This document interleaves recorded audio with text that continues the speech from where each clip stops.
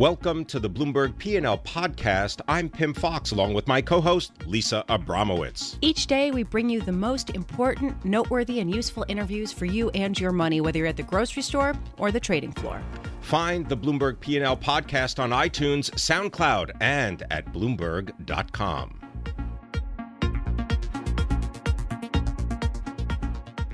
There's been a lot of discussion about the big move that we've seen in stocks and it hitting new highs today. But there's another move that I would argue has potentially even a bigger chance to affect markets on a broad level. Fed funds futures. This is a way that derivatives traders bet on when the Fed will next hike rates. The priced-in probability of a March rate hike has gone from 36% from the end of last week to more than 80% today. This is getting a lot of people's attention, including Vincent Reinhart. He's chief economist at Standish Mellon Asset Management, and we are lucky to have Vincent in the studio with us in Bloomberg 1130. Vincent, why has there been such a huge move in expectations for a March rate hike? Because Federal Reserve officials wanted it to happen, i.e., at the Fed, you never surprise markets. You can't act if it isn't priced in. They are sometimes willing to disappoint markets, i.e., not act even though it's priced in. At 30% of probability of policy action, the March meeting was off the table. That was too much of a surprise. If you want the meeting to be live, you've got to get that probability a little higher. But I'm struggling with that interpretation because we did not hear definitive language out of the Federal Reserve officials who have spoken, at least certainly not on Friday. Until yesterday, right? Yes. We did see some yesterday. But before that, the probability was rising. So what was it that triggered this? Yeah, yesterday, Presidents Dudley and Williams confirmed the rise. What specifically did they say that confirmed it? They said that the meeting is live, that March is definitely on the table. President Dudley said that the case is stronger, I believe. And President Williams said the argument for acting in March is it makes the possibility of more than three tightenings in 2017 possible. So they ratified the pickup in the Fed funds futures and added a bit to it. I think the move you had from the end of last week into the beginning of this week was importantly shaped by the Wall Street Journal's coverage of the minutes from the January meeting.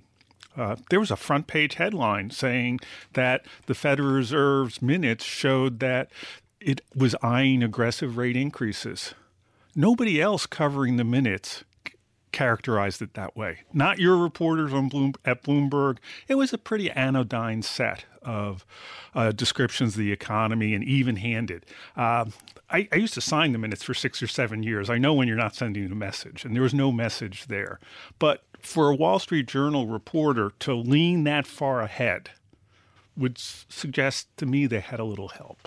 That perhaps some Federal Reserve officials suggested that markets had misinterpreted the minutes. They had to be so anodyne, and in fact, there was a message there.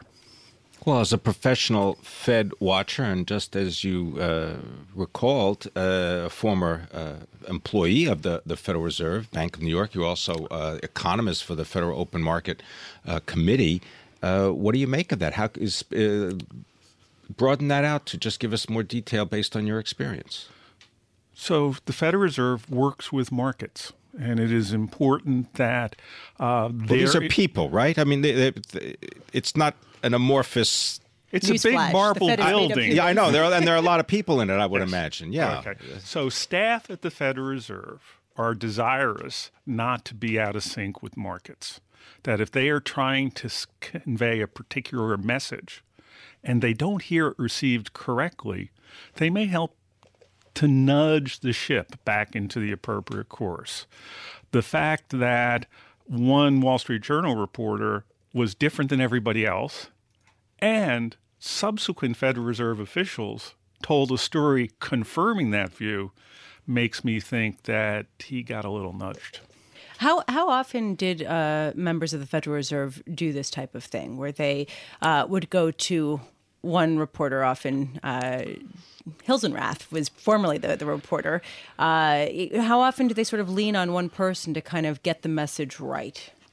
So there's two different parts to the story. The one is in normally just talking with market participants, Federal Reserve staff, both the board and the Reserve Bank presidents, would be trying to tell a consistent story. And if it was currently different than what was in markets, then they were revealing some news. The outright shaping a story by going to a reporter and trying to nudge things along, that's usually done at a higher level. All right, so now we've taken that into consideration. Give us your view. What will happen March? What is it, the 14th? So now we got an March 14th. 8 in 10 chance of policy action priced in. The case isn't closed yet, even though it's a little stronger in terms of President Dudley's view, because Chair Yellen speaks at the end of the week. She can take that punch bowl away if she wants to. Well, what do you make of the fact that the increase in shorter-term rates has led to a flattening of the yield curve? In other words, the bond market seems to be suggesting that a sooner rate hike will dampen growth and remove some of the momentum that we've seen. So they're pricing in a Fed mistake. It's a little bit like December of last year, when the Fed tightening a quarter point, just a quarter point, snuck in at the end of 2016, seemed to convey the view the Fed was serious in tightening 4 times in 2016. Market participants viewed that as inappropriate, and there was a big sell-off. And over the course of last year, Fed guidance has been coming down closer to where markets are. To get the idea that there may be 3 or 4 tightenings this year is pulling guidance away from where markets are. And so that they're thinking there's a mistake involved. I want to thank you very much. Vincent Reinhart joining us, a chief economist, Standish Mellon Asset Management.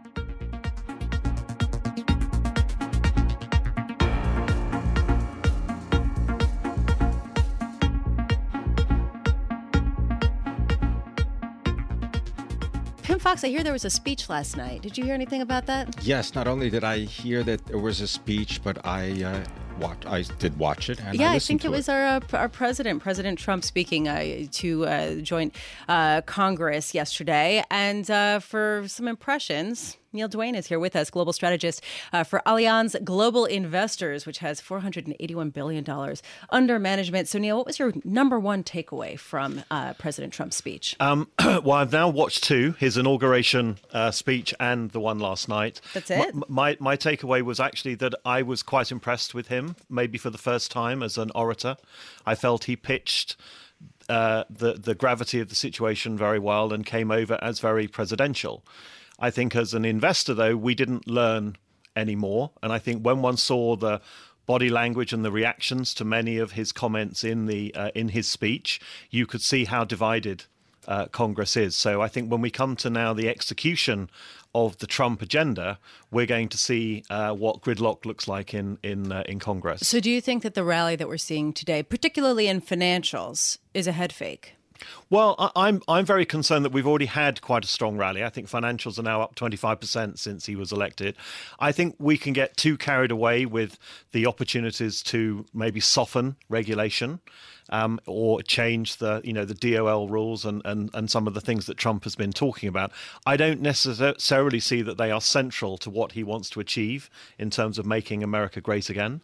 The US financials are well financed, they're well structured, they work in a very competitive industries. We know with the price competition now between Fidelity and Schwab in the brokerage business, and I would argue there's overcapacity in the banking industry. So margins are going to remain under pressure. But if people want to borrow, at least the US banks have the capacity to lend. A lot of banks in Europe are still very financially weak and cannot create the credit that the economy requires.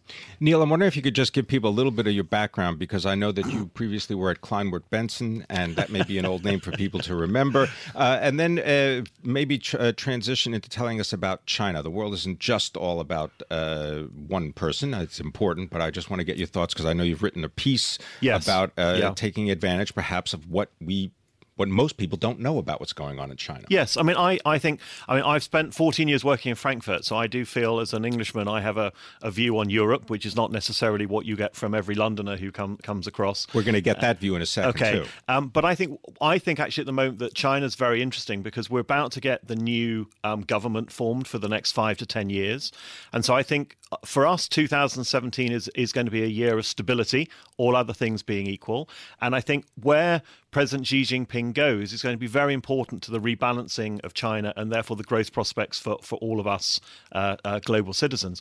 But what I would then finish by saying is, of course, the unknown at this moment in time, and he was, to your opening question, very elliptical about it last night, was what is his position on China and President trade? Trump, that is. Yes, yeah. President Trump. Because I think there is a concern that he said on day one in the White House, I'm going to accuse them of currency manipulation, and we're nowhere near that. But clearly, for global investors and for the global economy, any sign of tariffs or trade friction is going to be bad news for us. I want to get to Europe. There was a story on the Bloomberg today about an HSBC study showing that a good amount of money is flowing out of U.S. equities and into European stocks. Are you seeing this? We're seeing it at the margin, but I think when I travel around the world, I think many investors have known they've got it right by being long the U.S., including many U.S. investors. But when one looks at just the headline valuations of the U.S. against, say, Asian or European markets, I think there's a sense that the opportunities now lie outside the US equity market in general. But I think what we're also seeing, and I think that is also driving, the rally at the moment in the US, is people are now losing money in their bond portfolios. Yields are rising. They've been supported by enormous quantities of QE and monetary policy, which is now waxing. And therefore, we're now going to get ourselves into a situation where bond portfolios are generating no return or negative return, and the only prospect for most clients is to invest in the equity market where we're going to see some reflation and stimulus rather than more austerity, which of course is what we've seen in the last 5 years. As an expert in putting together portfolios with different assets all over the world, what is it that you would recommend right now to investors? What should they sell? We've got a S&P 500 at 2389. And I'm wondering, what do you recommend selling in order to rebalance? Well, I think I tend to feel I have two conversations in my role as a strategist with our clients. Some clients are looking to make money on their capital, and therefore I think you inevitably have to own the equity markets because the bond markets have become so mispriced through the quantitative easing. But a lot of clients look at the headlines, look at the news you're carrying almost every day about politics somewhere around there and go, oh, the world feels a risky place, maybe I'll just hunt for income. And therefore I think, what would I be buying is things like US high yield, where you can get 5 or 6% returns quite safely in dollars, or Asia or emerging market bonds. Thanks very much for joining us. Neil Dwane is the global strategist for Allianz Global Investors, giving us a real sort of diverse response to last night's speech by President Donald Trump.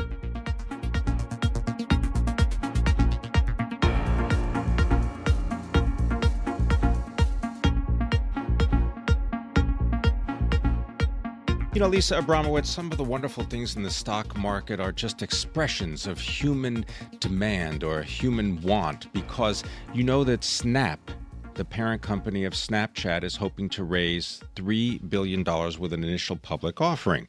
And I thought, what better way to sort of phrase the conversation about this with Paul Sweeney, our head of Director of North American Research, media analyst for Bloomberg Intelligence.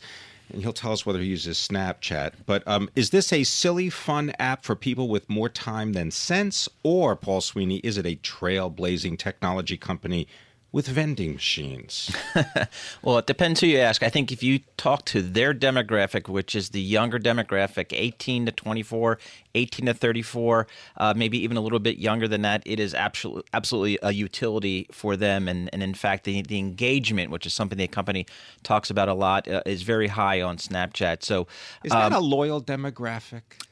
Historically, no. So we'll have to see how it ages on this platform. And, one of the concerns is that this younger demographic can, not that loyal, and that the new next cool thing that comes along, they could just leave Snapchat or Facebook or wherever they are to go to the new cool thing. So that's certainly a risk. But, right now Snapchat's talking about we may not be the biggest. That would be Facebook with close to 2 billion monthly users. But our users are younger, which advertisers love, and they're very engaged, which is another thing advertisers like. So that is clearly the pitch that Snapchat makes to Madison Avenue and to advertisers and also to investors. So just to give a sense of how significant this IPO is, are there other technology companies sort of waiting in the wings to see how this Snap IPO goes to figure out whether they should also go the same route this year? I think so. I think if you think about some of the unicorns out there, most notable would probably be Uber, Airbnb, for example. So there's a lot of companies out there that have been very successful raising capital in the private market. It's been a very liquid and very efficient market for them over the last several years. But at some point, they and their initial investors need liquidity, and that typically is achieved through an IPO. So I think this Snap IPO is going to be not only important for Snap itself and their investors, but really the technology sector overall, maybe even the whole New Deal calendar overall, but certainly for some of these tech investors to see how far public investors will go in terms of valuation, in terms of going out on the risk curve for some of these newer companies. So I think that's going to be that makes this deal important on many levels. You get a chance to talk to anyone about the roadshow? Yeah, the roadshow. They tell you about the 35-minute video? The 35-minute video, which kind of about Evan Spiegel and his $12 million house in Los Angeles? Right, and he didn't show up, I understand, at the Boston lunch. But this is a company that because of this video, they can go right to Q&A. And I've heard that it's been standing room only at most of these lunch meetings at some of the big cities they've been in: London, New York, Boston, San Francisco. So the demand is clearly there, but the challenging questions are also there, and some of the common ones obviously are the relatively small size of the Snapchat platform versus, say, a Facebook, but also the slowing user growth. It's still growing very quickly, but the growth rate is slowing, and is that a concern? I thought it was almost flat for all of last year. No. I mean, they're still adding a lot of subscribers, but the growth rate is clearly slowing. And the question for investors is, gee, we've kind of been become accustomed to seeing these billion user platforms like Facebook, and if you don't get there, what does that mean for advertisers? They got 50 million, right? 50 million users last year were added, and then they said 5 million in the last quarter of right. That's right. 2016. So yeah. So again, that is clearly a concern, and so again, what Snap is, they lost $500 million last year. They lost $500 million, about $400 million in revenue, but make money, lose exactly. Money. What's the difference? The revenue growth is certainly there. Again, money like the app. Yeah, exactly. They had $400 million in revenue last year. Street consensus net estimates are kind of out there for $1 billion this year, maybe $2 billion next year, and maybe $3 billion the year after that. So clearly the revenue growth story is there, but there's definitely some issues that investors are concerned about, including the fact that no shareholders will get any votes whatsoever. It's not that you get a smaller vote than the founders; you get 0 votes, and that is very unusual, and that is obviously a concern for some investors. So from new media to old, we also are getting news about Time Inc. and how they're looking for potential suitors to submit formal bids for acquiring the company by next week. This is according to a New York Times story that came out. On the news, Time shares are up almost 7%. What do you make of this? Yeah, this is a company that's been arguably up for sale for a long time. Alex Sherman, of our M&A reporter at Bloomberg News, has been all over the story for many months. And, I think the issue here is there's, even though the magazine business, like all publishing businesses, are greatly challenged in terms of advertising growth and subscription growth, it is there's virtually very little growth, if any, in the magazine business. However, some of these brands are still very relevant in the marketplace, and Time Inc. clearly has with People Magazine and Sports Illustrated some of the best brands in the magazine business. So clearly there's interest from certain players, whether it's private equity or even some strategic buyers such as a Meredith, for example, who's been in talks. So there's clearly some interest in these assets. Edgar Bronfman, absolutely, who's got a lot of experience in media. And I just want to correct myself. Alex Sherman actually did break the story. Yes. Yeah. So it's surprisingly there's a lot of interest in these marquee properties because a lot of people feel like magazines can, in fact, live in a digital world that advertisers will support them. But are we talking about maybe we need to think of new terms for it, because magazine obviously refers to some paper product that you hold, which they may or may not continue to print.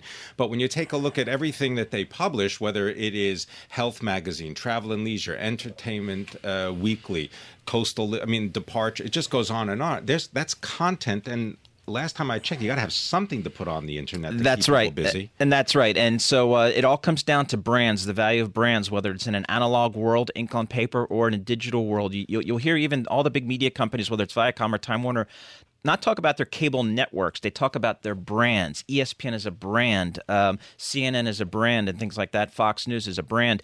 And so the question is, can you monetize those brands in a digital world? And that's very true for the magazine company as well. And they've really spent a lot of money kind of pruning their brands and their portfolio and trying to, make sure that they can live in a digital world and get paid, whether it's through advertising or subscriptions.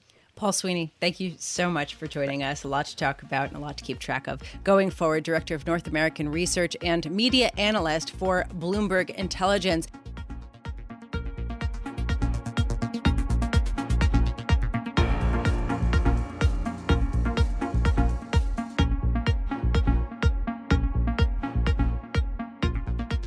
I want to bring in Bloomberg's own Erik Schatzker now to give us more detail about Ray Dalio stepping down as the co-chief executive of Bridgewater. Interim chief executive officer. I can't keep the titles in check here. A much easier way to think about this, Pim and Lisa, it's his company, is isn't it? Another management shakeup at Bridgewater. All right. Yes. How big the is one the firm constant tell at us about Bridgewater is Ray Dalio. He runs the world's largest hedge fund manager. Bridgewater has in excess of $150 billion under management. Its pure alpha fund has historically been one of the most successful. Bridgewater also was at the forefront, the vanguard of the creation of risk parity funds. The all-weather fund is the risk parity fund Bridgewater runs, but and Erik, it that's exactly advanced why 11.6% last year. Risk parity fund. It's you know what? I'm going to say that's a bit of a diversion and suggest that we get back to what happened at Bridgewater. So what happened? Jon Rubenstein, the former Apple executive. 16 years at Apple. Whom Steve Jobs. Ray Dalio brought in last year to be co-CEO, is leaving after only 10 months. Why? Ray Dalio himself says in a statement, "We mutually agree that he," meaning Rubenstein, "is not a cultural fit for Bridgewater." Bridgewater's an unusual place. Some people would go so far as to say it's an odd place. Jon Rubenstein was an odd hire. He was brought in as a leader and also as a technology pioneer. Ray says he was successful in creating a new technology architecture for Bridgewater, but clearly as a co-CEO, it really didn't work out. The big issue here is that it hasn't worked out for Bridgewater on a management level in a long time. Eileen Murray, who remains a co-CEO, was brought in back in 2009. She's still there. But Bridgewater has experimented now with Rubenstein, with Greg Jensen, who was once a co-CEO and remains a co-CIO, with Dalio himself as a co-CEO. Okay. Well, nothing hold seems on to 1 second. work. Okay, so yes, we have known that it is an odd place and has an idiosyncratic way of managing its culture beyond the gossip factor. What's the practical implication of the turnover here? I mean, Bridgewater is, as you pointed out, Erik, the biggest hedge fund firm in the world, at least believed to be. And yet they've continued to see inflows, despite the fact that other hedge funds have seen outflows. They've continued to deliver performance. So what's the implication? Well, the big practical question is, how is it going to affect investment performance? If you believe Ray Dalio, this is going to help the co-chief investment officers remain focused on managing the $150 billion pile. That's what the limited partners, the LPs, the investors in Bridgewater's funds should care about. The problem is that this creates a diversion.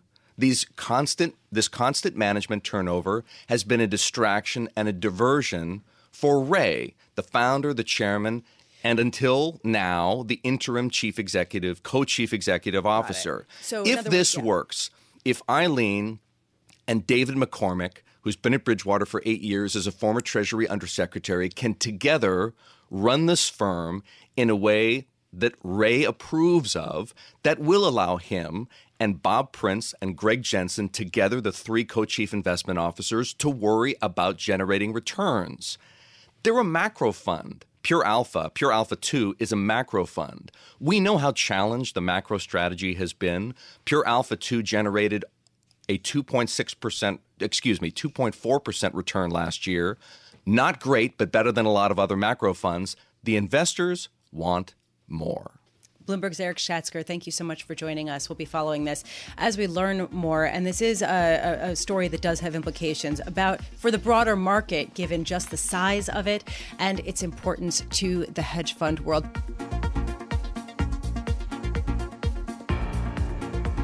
Thanks for listening to the Bloomberg P&L podcast. You can subscribe and listen to interviews at iTunes, SoundCloud, or whatever podcast platform you prefer. I'm Pim Fox. I'm out there on Twitter at Pim Fox. I'm out there on Twitter at Lisa Abramowitz1. Before the podcast, you can always catch us worldwide on Bloomberg Radio.